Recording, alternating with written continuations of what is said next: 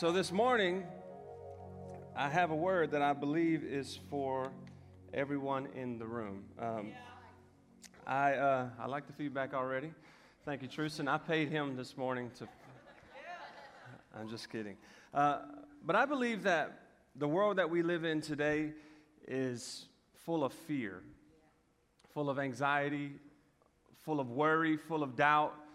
And so I've been asking God. I actually talked with Rakita this week, and I said, man, I have a word, and it's going to be great. And then the day after that, God said, no, this is going to be the word. And so I pray that it blesses you. I won't be more than 30 minutes, and you can get to lunch, and you can eat all you want to eat. But I believe that this word is going to encourage you, yet also challenge your thinking, because a lot of times we take a lot of these verses that I'm going to read, and I'm going to go at it at a different angle today. But I want to take these verses and show that sometimes we take these verses out of context, and so we actually miss the promise that God is making in the verse. And so I want to go at it at a different angle, and the title of this message I want to talk to you for the next few minutes is Get Your Slingshot Ready. Look at somebody and say, get your slingshot ready. Now look at your second choice, the person you ignored the first time, and say, get your slingshot ready. If you don't like them, it's church. Just smile and say, okay. And we'll pray for you at the end of service. So I want to start here in Philippians chapter 4, verse 6 through 7. It says this. It says, be anxious for nothing. Now we could stop right here and everybody leave and go home and try this. But at some point or another, we're going to realize that this is pretty hard to do. So be anxious for nothing, but in everything, not just a couple of things, not what we think that we should every now and then, but everything, from the biggest thing to the smallest thing, by prayer and supplication, get this, with thanksgiving. Let your requests be made known to God.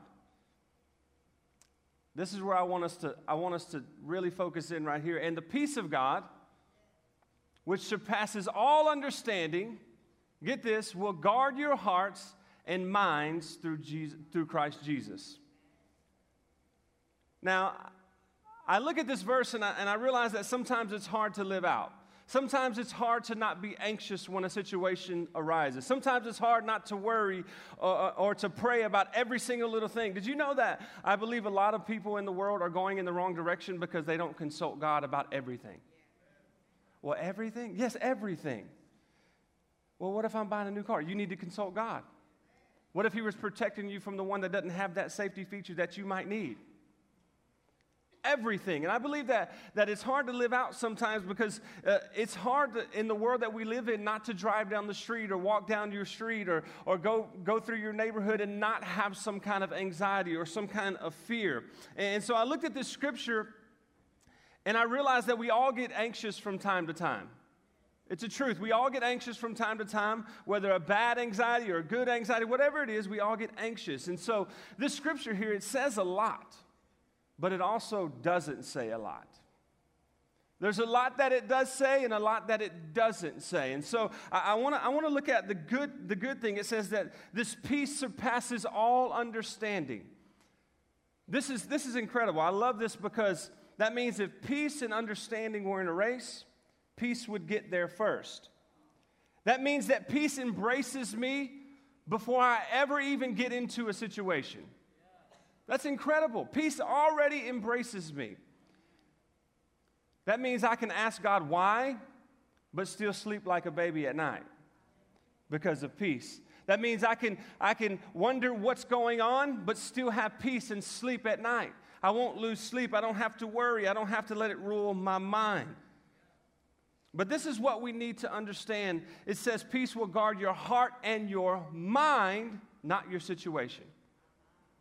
Not your issue. Peace will guard your heart and your mind. See, we think sometimes that it says it'll guard our issue. And God will give us the peace that will guard and surpass all of our understanding for our issues. And all of our understanding for our problem. And we want it to say this sometimes. We hope that it says this sometimes. God, I need you to just let peace take care of this problem.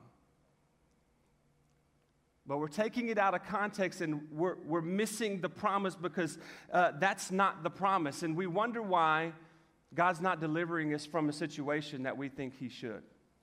Because that's not the promise. The promise is that he will guard our minds and our hearts. His peace will go over our mind and our heart. Have you ever been at a traffic light or driving your car? Some of you have because I've seen you. And everything's cool. And you're all buttoned up to the T. You're just relaxed, but then your jam comes on. Some of you begin to act like a different person. I mean, you're just like kicked back, and all of a sudden it's like the Mariah hand. I don't even know how you do that while driving. If you do. And you're acting crazy. That's the Mariah hand, if you didn't know. My bad. She was like, what's that? Mariah. I'm sorry. You turn into a totally different person. You ever been that person? You ever just like, you're just jamming? Sometime I'm jamming to like worship music, and I'll open my eyes. I'm like, how did I just make it 10 minutes? You know what I mean?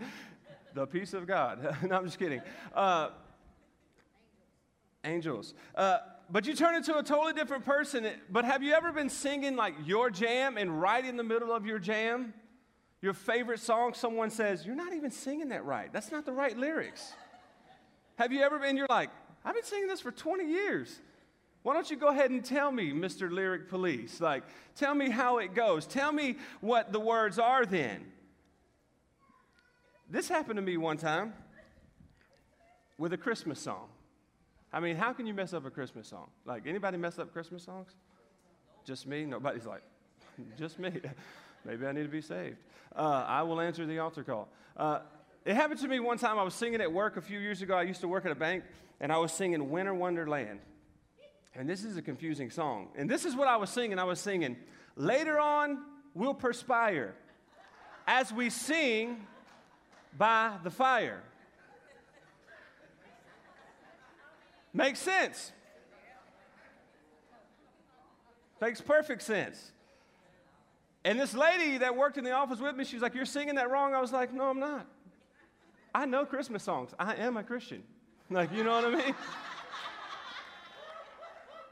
And so, I'm just kidding. I didn't say that. And she was like, no, it's later on we'll conspire as we sing by the... I was like, what? I was like, that doesn't even make sense. And she was like, yes, that's the words. And I said, okay, so, I pulled up on Google. And guess what? Those are the words. And I was like, that I don't even understand. So I looked up the word conspire. Let me tell you about this Christmas song. Maybe you'll delete it from your list. It says this is what conspire means. To make a secret plan jointly to commit an unlawful or harmful act. Like, I don't want anybody conspiring by the fire. Like later on. Like you can perspire by the fire because you're sweating. It's hot. You see what I'm saying? Like that makes perfect sense. But conspire? Like who is conspiring an unlawful act on Christmas except the Grinch? Maybe he wrote it. But you can perspire. And so I like my version better. I don't know about you. Maybe you'll be driving down this December and be singing perspire. And that's fine. I won't judge you because I am too. But it doesn't matter how much I like my own version more. It doesn't matter how much more sense it makes to me. It doesn't matter how loud I sing my version. It doesn't make it right. And if we learn it wrong, we'll live it wrong. And it's the same with the Bible. If we learn the scripture wrong, we'll live it wrong in our life. We'll miss the promises. And some of us are expecting God to do something that he never promised us that he would do. We are expecting God to come through in a situation that he's just saying, look, I'm giving you peace for that. I'm giving you grace for that. I'm going to protect your mind and your heart. I'm not necessarily going to say, you know what? I'll stop that problem. Can he? Yes, he can. But sometimes we're expecting him to take us out of every single thing, and before we know it, we're hurting ourselves. We're missing the promise. We even tell people out of the goodness of our heart, we quote these things to them. But if we're telling them wrong, they're going to live it wrong. We're hurting them. For instance, Adam and Eve. Adam's in the garden, and God talks to Adam. He says, Adam, you cannot eat of this tree. You cannot eat it. If you eat it, you will surely die. Adam goes to Eve. It's his duty to tell her. He says, Eve, do not eat of this tree. As a matter of fact, don't even touch it. He took what God said out of context, because when Eve goes to it, God didn't say don't touch it. He said don't eat it. So when Eve touches it and the serpent says, see, you didn't die. She's living it wrong, and all of a sudden she says, well, I guess I can eat it. And so because he took it out of context and she ate the fruit and then he ate the fruit, now instead of living forever with God, now death and sin has entered the world. Because what happened in that context, Adam took it and learned it wrong, and now we live it wrong. It's an amazing thing. We have to be very, very careful how we learn Scripture and how we apply it, because anytime in our lives we see Scripture, we should go deeper. We should study. We should read before and after, and we should look up. Pastor Brandon is extremely good at the Greek. Look up the Greek. You should be a disciple of the Word, and you should seek out what it really means for your life, or else you'll miss the problem. Because if you learn it wrong, you would definitely live it wrong. But sometimes, we're just trying to help someone. Oh, brother, God will never put on more on you than you can bear. Man, we'll make magnets out of that and stick it to the refrigerator. We'll have bumper stickers. God won't put on more than you can bear. That's not what that scripture's talking about. That context is talking about temptation. He'll never tempt you beyond you can bear, and if you do, he'll give you a way out. Listen, I don't want to come and be a bearer of bad news. It will get better, I promise. But God, there will be things in your life that you cannot bear. Just breathe. It's okay. There will be things in your life that you will not be able to bear. Study the life of the Apostle Paul. He was in jail. He was done. They told him, Paul, we're going to kill you. He said, all right, to live is Christ, to die is gain. And they cut his head off. Ladies and gentlemen, he could not bear that. He's in heaven right now because he could not bear that. There will be things in your life that you cannot bear. And we keep telling people, oh, it's okay because God won't put on you more than you can bear. And this is why I believe that so many people are living in fear and doubt and anxiety and confusion, because unintentionally, with a good heart, we're taking Scripture out of context and speaking it over people's life, and they're learning it wrong, and now they're living it wrong. And I'm not trying to point the finger, because I know that all of us in the goodness of our heart are speaking truth and trying to speak truth and life into people, but we have to be careful and make sure we're speaking the right promises of God over people's life. Have you ever been afraid of something that you probably shouldn't be afraid of? No one. I know y'all are afraid of me, but I'm just kidding. I'm afraid of dogs. Anybody afraid of dogs in the house? Yes, I'm not alone, 3 of us. But what's crazy is it doesn't matter the size. If a Chihuahua ran on this stage right now, you wouldn't see nothing but my backside and heel dust. I would beat Usain Bolt in the 100-meter yard dash. There's no doubt about it. I would be gone. You'd see the fastest white guy you've ever seen in your entire life. And it's a Chihuahua. I'm not even joking. Ask my mom. Ask anyone. If a Chihuahua comes up here, you're thinking, why are you scared of that? You can just kick it. I just love animals. That's why. But I'm afraid. I shouldn't be afraid of dogs. I will burn rubber. Also, I ain't going to tell Gerald. I ain't going to tell on Gerald. Is he even in here? No, he's not. He is. Gerald is just a mean guy. I'm just kidding. He's a wonderful guy. He used to try to get me to go across the street in the back with his 2 pit bulls. What's wrong with him? Scared of dogs. One time, me and Crystal, we were on a cruise, and we had this dream to go scuba diving. And so we get to go scuba diving. We were actually on the same cruise as Bishop Randy and Pastor Renee, and we were going scuba diving, and Bishop's like, yeah, y'all go for it. It's going to be awesome. And I'm like, all right, I'm scared. And he's like, for what? I'm like, what if I drown? What if I see a shark? What if I see a barracuda? What are you going to do? You know what I mean? What if something happens down there, you can't get out? And so we're like, oh, whatever. Go in there. They take you in a room. They're like, all right, about a 10-minute instructional. This is how you breathe. This is how you put your stuff on. This is what you do. And I already got my stuff on. Like, and this little guy comes in, and he's fired up. He's like, okay. We're going to go in the water. And it's going to be fun. And he can see the fear in my eyes because I'm like, and he's like, mister, take your goggles off. And I'm like, all right, I thought we was going in the water. And he's like, I just want to let you know, if we're down there and you see a shark more than 10 feet long, you let me know and we'll get out of the water. I'm thinking, if I see a turtle, I'm walking on water. Like I'm freaked out right now. Like, come on, like, what about 9 feet? Like, like, you can handle that one, you know what I mean? Like, nope, that's 10 feet, we got to go. And the whole time, like, I've been waiting to go scuba diving. The whole time I'm down there, all I hear is dun, dun, dun, dun. And I'm thinking, like, I can swim faster than him. And I'm praying, like, Lord, give him a hammy. Let him get a cramp and let him get 8. I'm a Christian. I got stuff to do. God still has to use me. Like, I'm praying for salvation under here. Lord, let him be saved.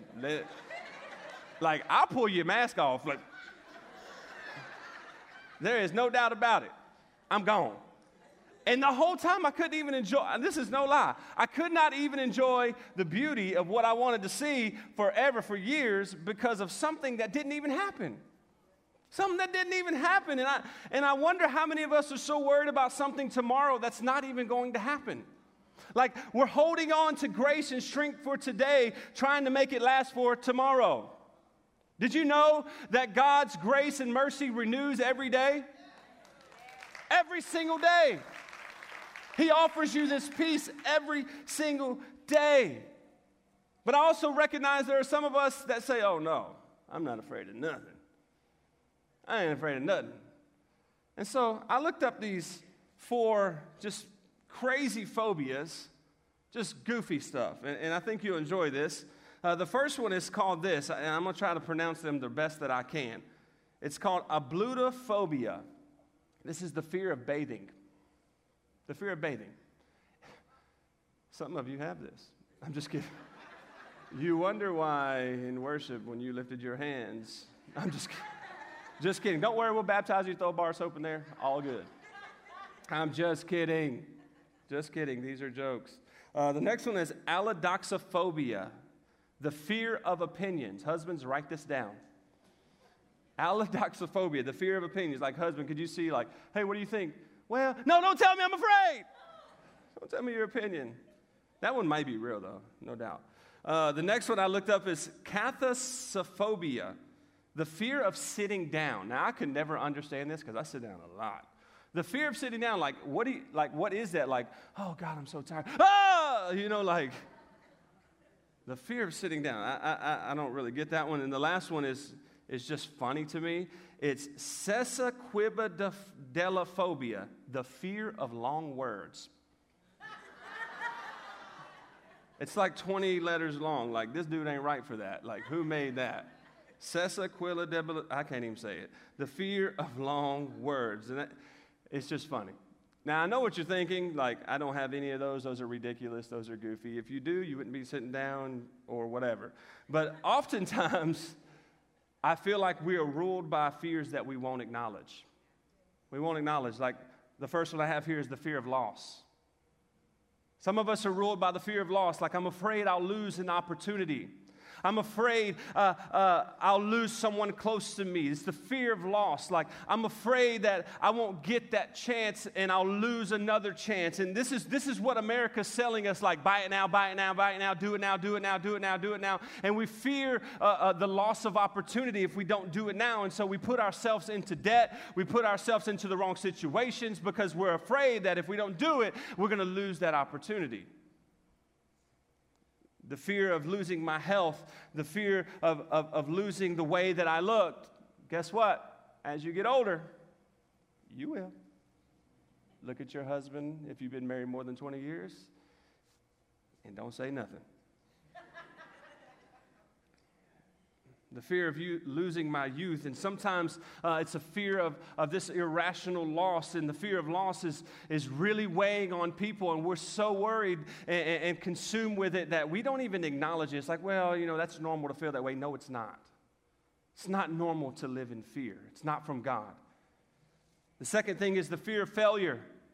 I believe that this is really haunting a bunch of our young people. The fear of failure. I'm afraid that if I do something, I'm going to fail at it. I'm afraid if I step out and start that business, I'm going to fail at it. I'm afraid that if I go to college, I'm going to fail at it. I'm afraid if I start this new job, I'm going to fail at it. And this fear of loss is really just eating at us and causing us to be frozen where we are. It's a fear of failure, fear that we can't do it right because we did it before and it didn't work out, so we're not going to do it again. Fear of failure is haunting people, is holding people down. Then the next one is the fear of rejection. Where are all the single people at? Not me, I'm just showing you what to do. What? Come on, lift your hand so you know what you're working with. Look around, look around, look around. There it is. The fear of rejection. Some of you are single because you're afraid that you'll be rejected. Some of you in this room right now have a fear of rejection, and oftentimes that we have to understand that fear of rejection is a self-fulfilling prophecy. It's a self-fulfilling prophecy. In other words, we're so afraid to be rejected by someone. Maybe you're married and you're so afraid of that rejection. Maybe you're going to a job and you're so afraid of that rejection that you don't even show up. That we get there and we're just like, put all these walls up and we don't let nobody in because we don't want to be rejected, but yet they still reject us. But they didn't even want to, but they did because they couldn't get through our walls. Because we're holding on to fear of being rejected. Guess what? Jesus was rejected. But guess what? He died for all of us so that we could live and not have rejection in our lives. We can overcome rejection. Rejection will come sometime in one form or another, but I believe that we have to look at it like this, that if we get rejected, it wasn't God's plan for me. I'm going to move on, and He's got something better for me. But we can't let this fear of rejection stop us. See, it's real. It isolates us, and it leads us to depression. Fear of rejection leads us to depression. Before you know it, you'll look around and you'll be the only person sitting around. You'll be in your room, you'll be in your home, you'll be in your car, whatever it is, all by yourself all the time because we've allowed rejection to set in, this fear of rejection. The last one is fear of the unknown. I believe a lot of people fight this, fear of the unknown. What if I lose my job?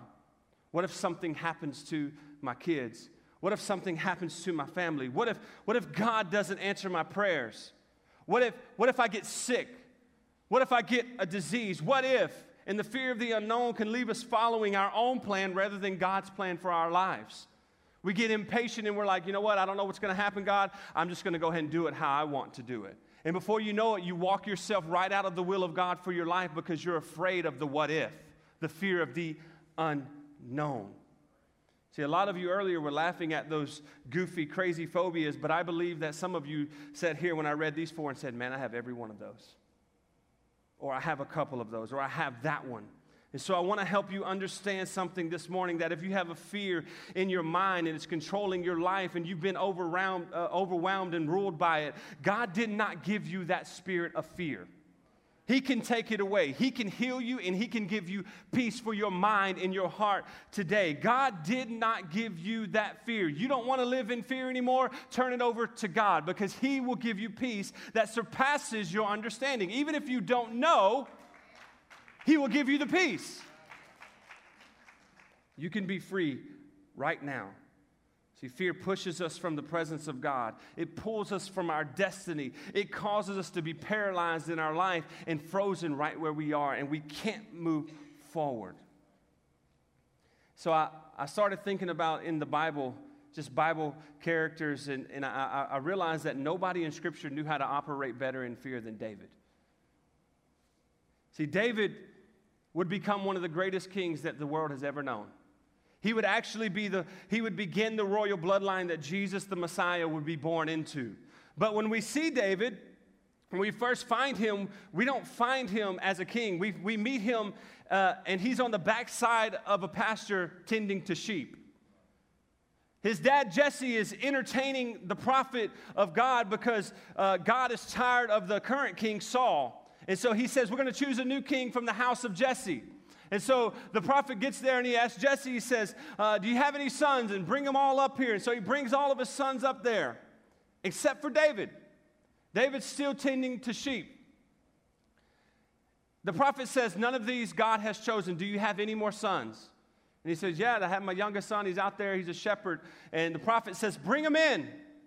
And so they say, go get David. And so David comes running up, probably with his little staff, and he's like breathing from out in the field. And at the moment the prophet sees him, God speaks and he says, this is the king. And he anoints David as king. Now, this is a side note, and I probably could preach a whole other sermon, and I may. But do you know what David does right after he gets anointed to be king? He goes back to the pasture to tend sheep. Because sometimes there's a distance between the anointing and the appointing. Sometimes God says something over your life, and he says, you're anointed to do this. And we're like, all right, give me the mic. But see, it's in between the anointing and the appointing that God can know how much he can use you. It's how faithful you are. If you're full of fear and you're full of doubt and you're full of anxiety, there's no way that God can say, yep, you're ready, go do it. I'm going to preach a sermon on that. That's a good sermon. But you can't be full of fear because I believe that every person in here is anointed and called and destined to do something great for God. But some of you are held hostage because of fear and anxiety. Maybe you've heard, if you're new here, if you're a guest, maybe you've heard, maybe you haven't heard the story of David and Goliath, but I'll summarize it for you. It's the people of God are in battle. They're standing on one side of the valley, and the Philistines are standing on the other side, and out comes this giant, and he's screaming, send me a man to fight. And if you win, we'll be your slaves forever. But if I win, the people of God will be our slaves. And the army of God is terrified. If you haven't heard, Goliath's like 9 feet tall. He's a big guy. He's got a sword. He's got armor. He's killing everybody. So the people of God are trembling and they're afraid. And here comes David. He's bringing his brother a peanut butter and jelly sandwich. And he's like, what the heck's going on here? And his brothers are like, shh, David, chill out. He's like, what's happening? Why are you all trembling and worried? He's like, there's a giant over there. And Goliath steps up and he says it again, send me a man to fight. And David says something pretty bold. He said, who is this uncircumcised Philistine that would challenge the people of God? I can imagine his brothers like, David, shut up. Bro, he's huge. This is going to be in the Bible, David. I would hate for you to go out like this. Like David, chill.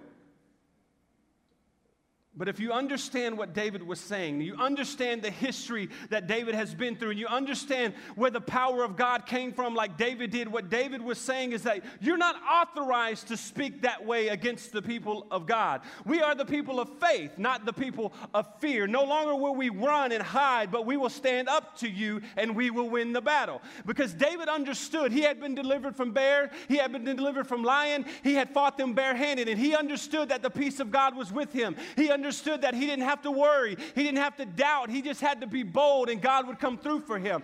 He understood that we're not full of fear, but we're full of faith. And David, he does something that we all will have to do at one point or another in our life. He faces his giant. He faces his giant. At some time, you're going to have to face your giant. Whatever you're dealing with, whatever you're going through, day to day, week to week, whatever it is, you're going to have to face your giant. I'm here to tell you, not as a bearer of bad news, but just to let you know so you're not uninformed, that giants will be a part of your life for the rest of your life. In fact, I would submit to you, the moment you ask God to take you to another level, He will allow you to fight the giant at the end of this one. kind of like Mario Brothers. You know, you're going through the level, you get to the end, you got to go to the castle and fight the dragon. And then you go to the next level. But I'm afraid some of us are just hanging out over here in the free coin land, just jumping up, getting all the mushrooms and all the coins, and like, man, it's so good in here. It's so good. I'm good right here. I'll just stay right here. I don't care about the next level. I'll just camp out and get these mushrooms and these coins. It's so amazing, God. You're so good. But let me tell you something. Some of you are camping out, but God didn't call you to camp out. He called you to brandish a sword and walk into battle and get into your promised land and change something and do something new and build something and fight something and conquer something. God didn't call you to live in fear. He called you to face your giant. I don't know what your fear may be. I don't know what your giant may be. Maybe it's bills you can't pay. Maybe it's a past you can't get past. Maybe it's a relationship that you can't seem to hold together. Maybe it's a future you don't know what to do with, but at some point you have to face it. Some point you have to face your giant. So how do you face it? Maybe you're asking that question, how do I face it? I know those things, but I just need to know how to face it. I have one point for you. It's pretty simple. You have to learn to convert your fear into faith. You have to learn to convert your fear into faith. Did you know that both heroes and cowards have fear? The difference is that heroes have learned to convert their fear into faith, and they accomplish great things. That's why they are heroes. So how do we do that? How do we convert our fear into faith? All you have to do is look at the difference between David and his brothers. His brothers, they were in battle. His brothers looked like soldiers. They act like soldiers. They had swords. They had armor. They smelled like soldiers. But when battle came, they hid. David comes along. He rolls up and he looks like a shepherd. He acts like a shepherd. I'm sure he smelled like a shepherd. David comes up, and the battle comes, and this shepherd boy stands up, and he says, you know what? I'm going to go out and fight this giant with a slingshot and 5 stones. I'm sure people laughed at him. I'm sure people said, you're crazy, you're dying. They probably already had flowers ready. Like, hallelujah, wade in the water. Whatever it was, David rolls up with a slingshot and 5 stones. Same giant, different perspective. So how do we learn to convert our fear into faith? We have to change our perspective. We can't look at things the way the world looks at them. We can't see the way that the world sees. Instead of saying, oh, God, I'm so tired, we say, thank you, Jesus, for this day. Instead of saying, God, I'm struggling, I don't know what to do, I'm just here. Instead of complaining, you say, my God is good. He will supply all of my needs. He is for me, and He is not against me. And we can't be rooted in this fear. We have to be rooted in faith. If we're not rooted in faith, fear will take over. Did you know that fear is the number one way the enemy attacks? He gets into your mind and your heart. That's exactly why Philippians says, my peace will cover your heart and your mind, not your situation. So we have to be rooted in faith in order to have a change of perspective. Colossians 2:7 says this, let your roots grow down into Him, and let your lives be built on Him. Then your faith will grow strong in the truth you were taught. In the truth you were taught. We have to make sure that we're taught the right things. Aren't you glad that we have a pastor that's not afraid to stick back his shoulders and poke out his chest and speak the word of God the way that it's supposed to be spoke? Aren't you glad that you go to a church that's not bending the word to fit culture, but yet we're bending culture to fit the word? We have to be rooted in faith. This is why we have Growth Track. And I'm making shameless plugs. This is why we have Growth Track, where you can be rooted in the church. You can be grounded and planted, that you can learn and grow in the truth.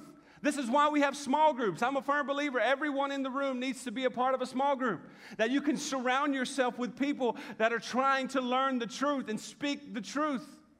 Small groups. This is why we do these things, because you have to be rooted in faith. So our perspective has to change in order for us to turn our fear into faith. And David understood that even though this giant, which was much bigger than him, much stronger than him, had armor and a big old sword, wasn't afraid. Even though these feelings were real in his life, David knew that God was with him. Even though he felt these real feelings, he understood that they weren't true.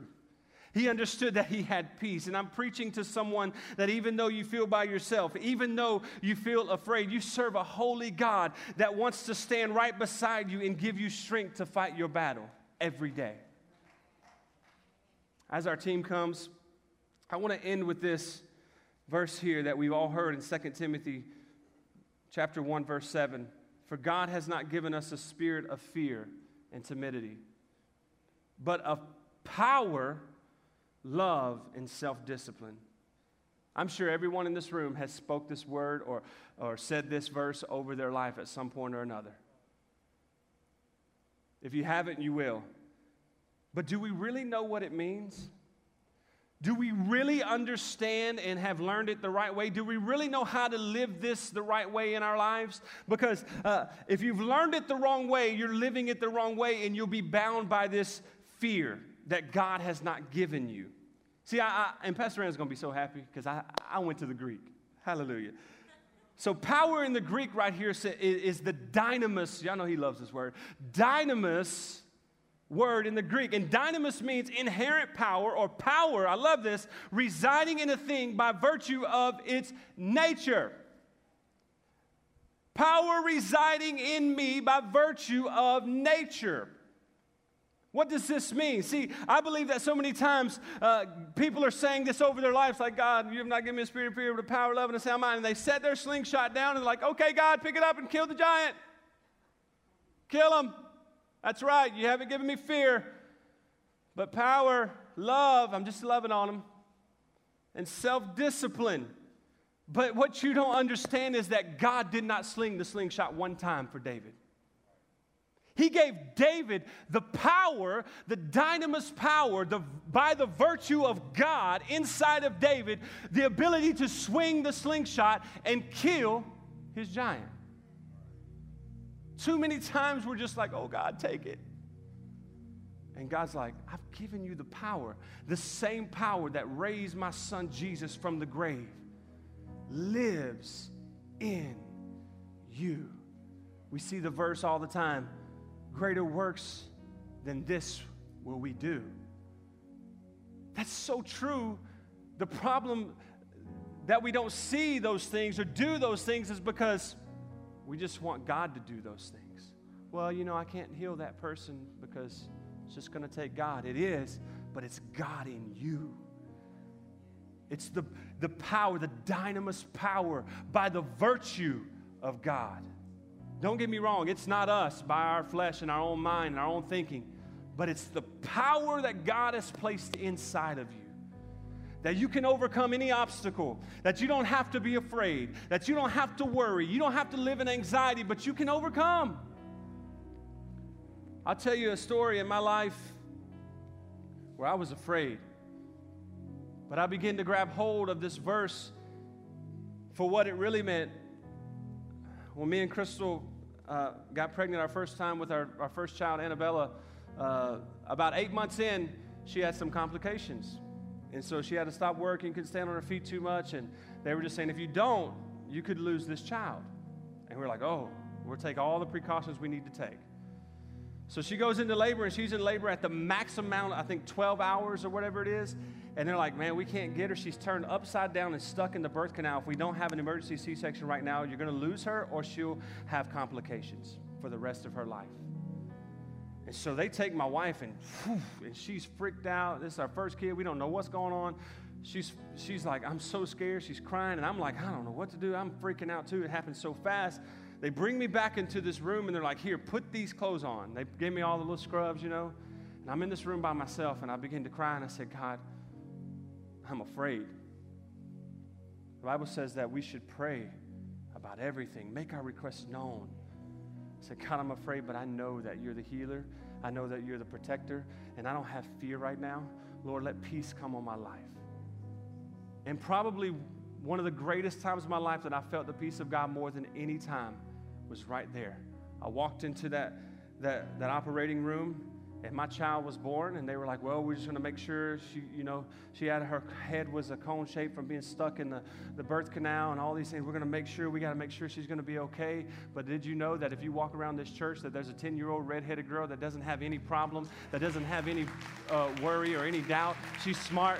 She can flip across this stage. She can flip across this thing because the peace of God grabbed hold of me and said, you don't worry.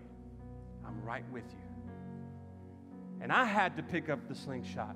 And I had to walk in there and tell my wife, we're not afraid of the enemy's attack. We can sling this slingshot. We can defeat this giant. I don't know where you are, what giants you face in your life, but I believe that God has sent me to tell you that you don't have to be afraid. You don't have to worry. You don't have to hide. You're a people of God. You're not a people of fear. You're a people of faith. And if there's a giant standing in your way this morning, I want to invite you to come when we call the pastors and elders and prayer partners and allow someone to link up with you and pray with you, because I believe that the power of God, the peace of God, the virtue of God, the dynamis power will infiltrate your spirit today, will guard your heart and guard your mind, and you can walk out of here knowing that I'm going to pick up my slingshot, and if it comes at me again, devil, it's over. I got you. And it brings us all the way back to our first verse in Philippians. It says, be anxious for nothing, but in everything by prayer and supplication with thanksgiving, let your requests be made known to God. That's answering the altar call. And the peace of God, I'm praying right now that the peace of God would touch your lives, surpass your understanding, and guard your hearts and your minds this morning. And then you can read this verse like this in 2 Timothy. For God has not given me a spirit of fear, but of power. As a matter of fact, devil, the same power that conquered death, that you thought you defeated our enemy, you've given to me. And you can overcome. If you'd bow your head and close your eyes, and our prayer partners and pastors and elders are coming. I just want to pray, and I believe that God is going to give you peace this morning where you need peace. That you don't have to worry. You don't have to live in fear. You don't have to be anxious. God is with you. Father, we thank you so much for the opportunity just to be in your presence. Father, we know that you are with us and you're standing right next to us. Father, we ask that every person that's facing a giant, facing a battle, Father, that you would begin to give them peace this morning. Father, they wouldn't have to hide or be afraid any longer, because you have not given us a spirit of fear, but you placed your dynamis power inside of us that we could overcome. Father, I declare right now that you touch every heart and every mind in the name of Jesus. Amen. You can